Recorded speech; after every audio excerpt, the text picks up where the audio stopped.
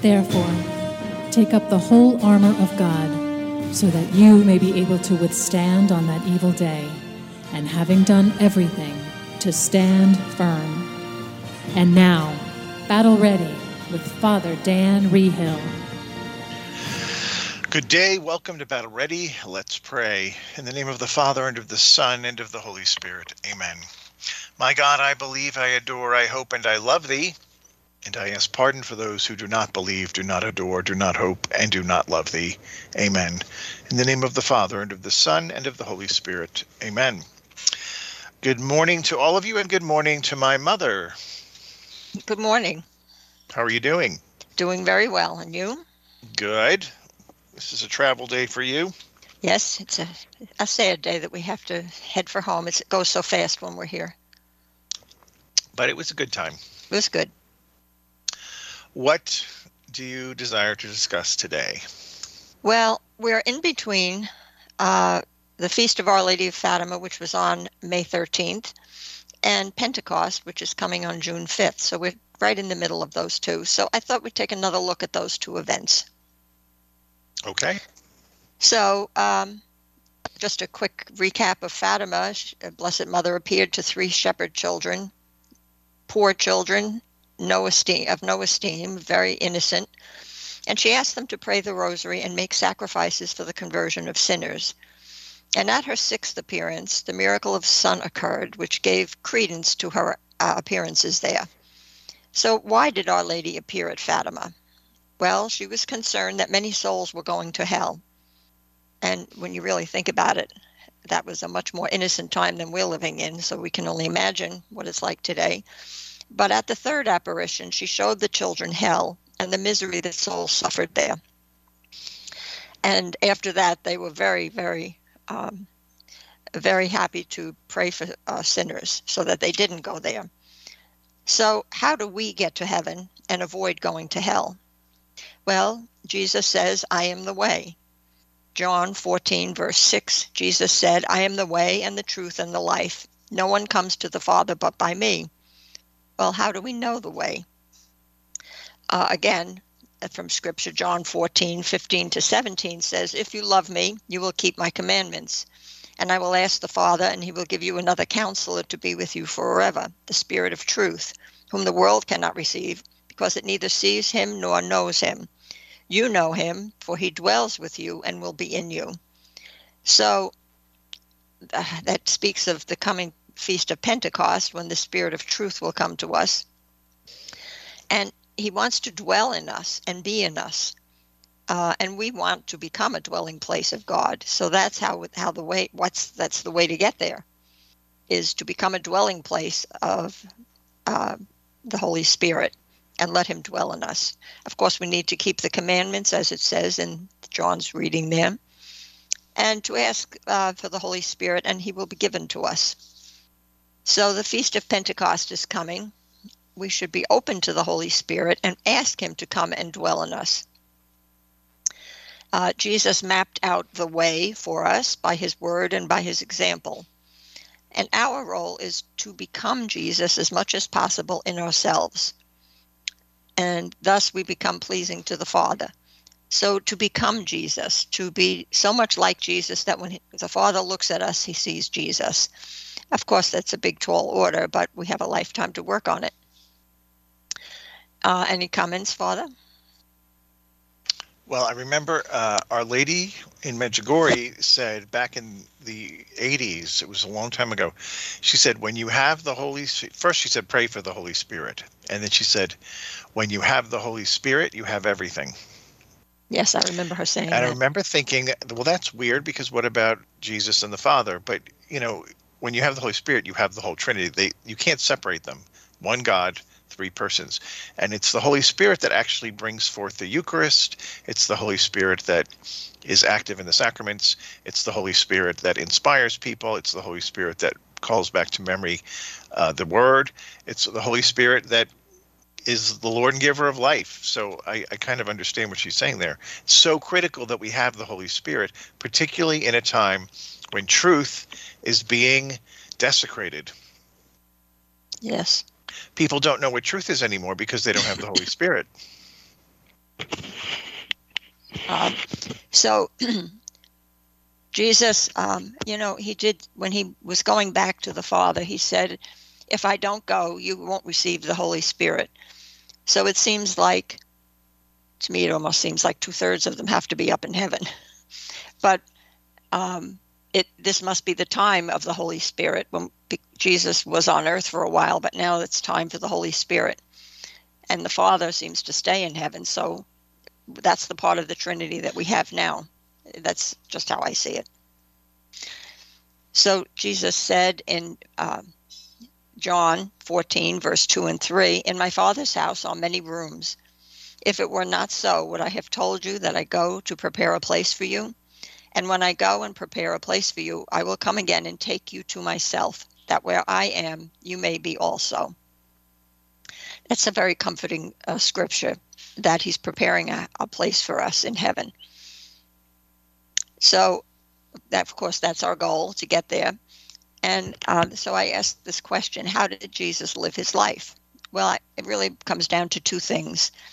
First was total dependence on the Father and trust in him. And the second was total submission to the Father's will. So we could say that this needs to be our goal if we're trying to copy Jesus. Dependence on the Father and trust, and submission to the Father's will. So an example of trust. Last weekend, my granddaughter Mia had the honor to crown the statue of Our Lady in her parish. Now, the ladder that they brought out for her was very high, and she had to stand on the top step, which she thought was very scary. So her father was there holding her, and she was certain that he would not let her fall. And I think that's the kind of trust we need to have in our Heavenly Father, because in God's eyes, we're all children.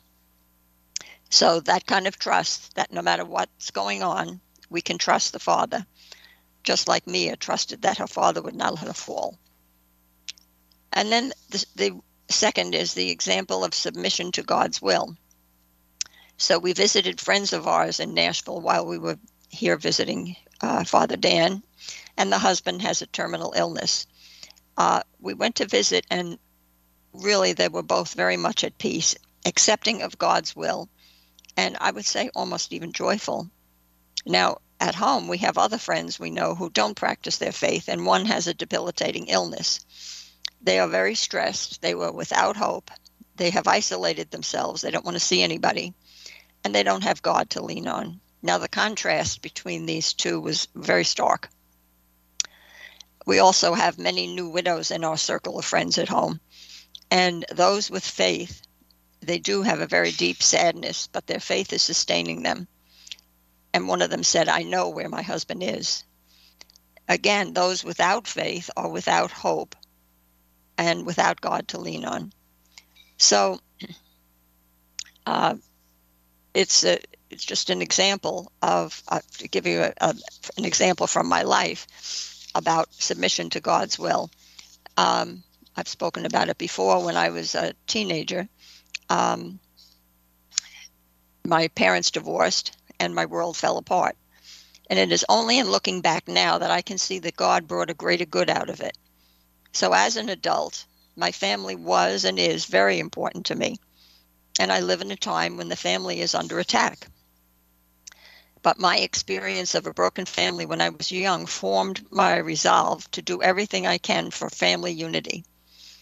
And I can see now that God allowed that to happen to me to bring me to the point at this stage in my life where the world is going through an attack on the family, that family is very, very important. And so I can say that we can trust God even when things seem difficult and submit to his will for us in the present moment, because he can bring good out of anything that's going on. So if we're still alive, we're chosen at this time to fight in the battle that's going on right now. There's work to be done, praying and making sacrifices for the conversion of sinners. And so those little 3 Fatima children, they're a wonderful example for us, how they worked for the conversion of sinners with their little lives.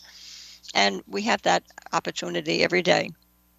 So whether it's sickness, whether it's the times we're living in, any kind of problems, that's part of the battle, and it's God's will that we're here right now, so we can use it and make the best of it, just as those 3 Fatima children did. Any comments there?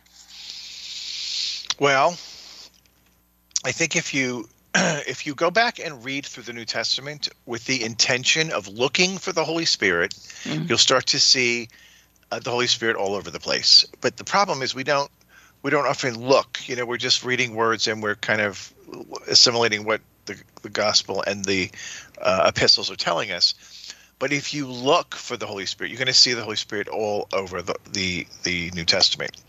So if you remember, right from the beginning, Jesus is conceived by the Holy Spirit in Mary. And then he's anointed to fulfill his earthly ministry. And then he's empowered by the Spirit in the garden to offer his life as sacrifice. And then by the power of the Spirit, he's raised and in the resurrection.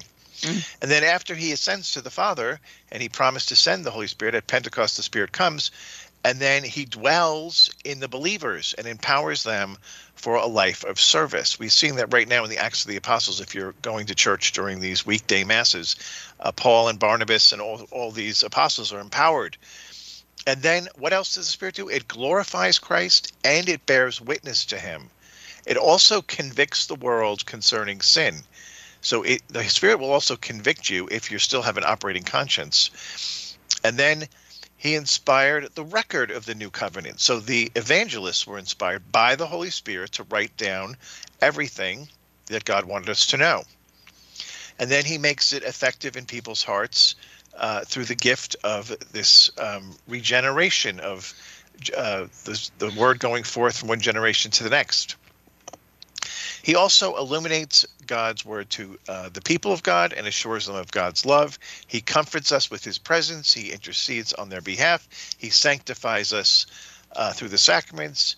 And the Spirit is the bond of our union with Christ, and it's the seal of our salvation. So if you think of all those things and go back and read through the New Testament, you're going to see the Spirit everywhere. Yes, I see that. So I guess my 2/3 theory didn't hold too much water there. Well, there's always one. Yes. Well, I can see that. Yes, when you point it out like that, there was a lot of the Holy Spirit all through. Oh yeah. So we, all of us, are temples of the Holy Spirit, and he dwells in us. If we're in a state of grace, and the scripture from Corinthians, the first book, chapter 3, verse 16 says, "Do you not know that you are the temple of God and that the Spirit of God dwells in you?" So there it is. This is from John 15, 1-2. "I am the true vine, and my Father is the vine dresser. Every branch of mine that bears no fruit, he takes away, and every branch that does bear fruit, he prunes that it may bear more fruit." So we can take from that we will be pruned. Every branch that bears fruit, he prunes that it may bear more fruit. So why would he prune us? To make our fruit more plentiful. So we can say that problems will arise, and it's part of the pruning process. But we don't have to face them alone. John 14, verse 1 says, "Let not your hearts be troubled. Believe in God. Believe also in me." So Our Lady had something to say about this in our message from 2009 from Medjugorje, August 2nd, 2009. "Dear children, I am coming with my motherly love to point out the way by which you are to set out in order that you may be all the more like my son." So there she has it. She wants us to be like her son, to set out on the way that will make us more like my son, and by that, closer to and more pleasing to God. "Do not refuse my love. Do not renounce salvation and eternal life for the sake of transience and frivolity in this life. I am among you to lead you, and as a mother to caution you. Come with me." So I just want to point out some of those things again. She's leading us on the way to set out to be like her Son in order to be more pleasing to God the Father. She's concerned that we're renouncing salvation and eternal life, renouncing meaning not getting there, for the sake of frivolity in this life.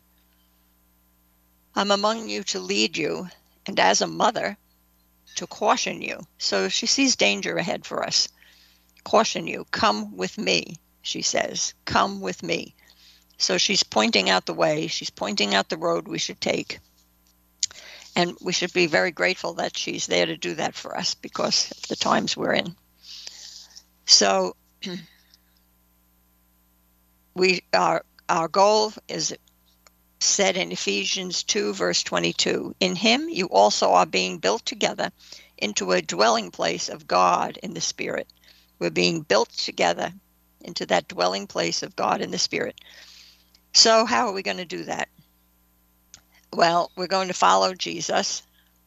We're going to read scripture and see how Jesus lived his life. We're going to follow him as closely as his mother did, as closely as the apostles did, and as closely as the crowds did.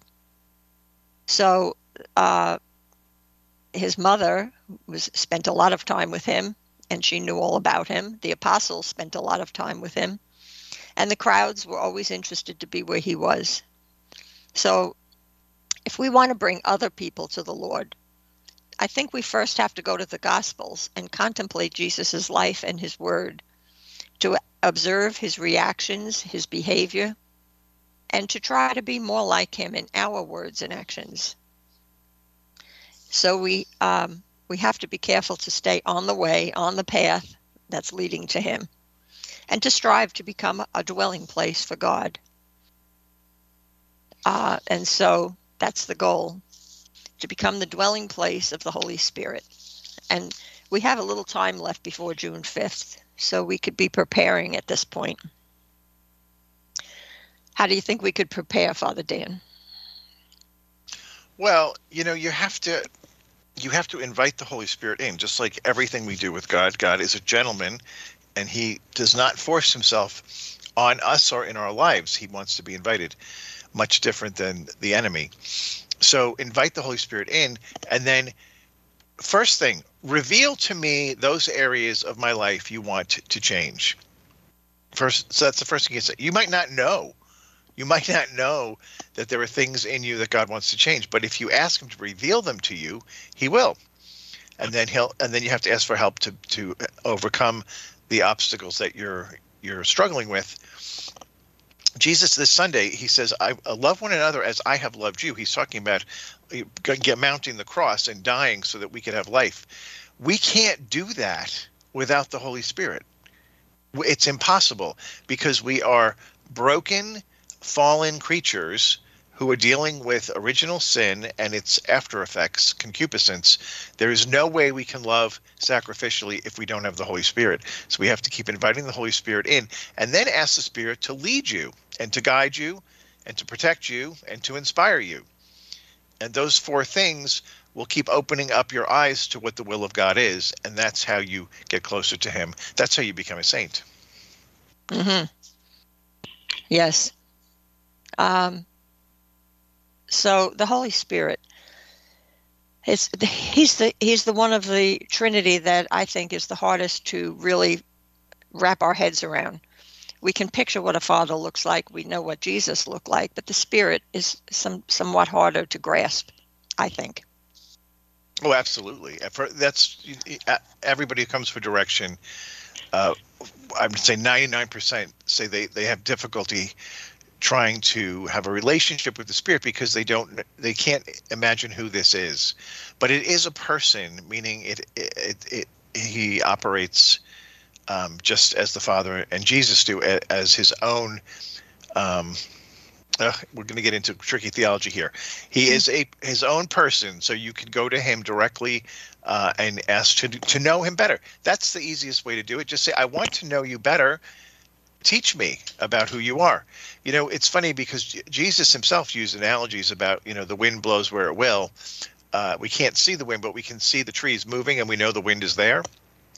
It's the same with the Spirit. You more you're more apt to see the imprint of the Holy Spirit than the Spirit himself. I was at adoration one time many years ago, and I was looking up at the altar, and there was a cloud of smoke. Looked like incense had been there, and maybe it had before I came in. I'm not sure. I didn't see any incense being used, but there was this cloud of whatever. It looked like incense. And I watched it, and it started to move. And it moved slowly, slowly, slowly, and I just kept watching it, and it started to go around the side of the church. So I watched it, and then it went behind me, and I had to actually turn around to see if it was still there. And it was actually slowly, slowly moving all the way around. Then it came up the other side, and it came all the way back to the front. So it had circled the church, but it took like 15 minutes. It took a while. And after I left, I bumped into somebody that I knew and stopped to say hello to them. And I mentioned what I had seen, and I said, did you happen to see that? And she said, no, I didn't, but I was journaling with the Lord, and he was talking to me about being an encircling wall of flame around me. And she said, what you're saying is that you saw what I was receiving in words. So I think that's kind of like a Holy Spirit experience. Yeah. So yeah, and it's very funny because. Go ahead. We can sense his presence. We can sense his presence when we have an experience of him. Yeah, when Paul speaks of the gifts of the Spirit, they're all these different gifts, but they're all given to different people. And it's really when everybody's working in tandem that they're most effectively used. Just like in your situation, somebody got the word and then somebody got the image or the vision, and then together they make more sense. Yeah, and we confirmed each other. Yeah. So it's if you haven't experienced the Holy Spirit, ask for it this Pentecost. Life can be very exciting when the Holy Spirit makes himself known in so many ways. And we need him now more than ever. Yeah, now more than ever is right. Yes. So we can only do our part. So we have to just keep petitioning and interceding and asking God how to pray and for who to pray and how to pray and where, God wants to lead each of us. It always begins with us. Talking about the two things, the Our Lady of Fatima and Pentecost, once we have the Holy Spirit can lead us and guide us in how to pray for the people in our lives that we're praying for. When we go to pray and we do it our way, yes, it's beneficial, but it's so much more beneficial if the Holy Spirit tells us how to pray for that person, in what way to pray for that person, what they need the most at that moment. And then the prayer is very efficacious.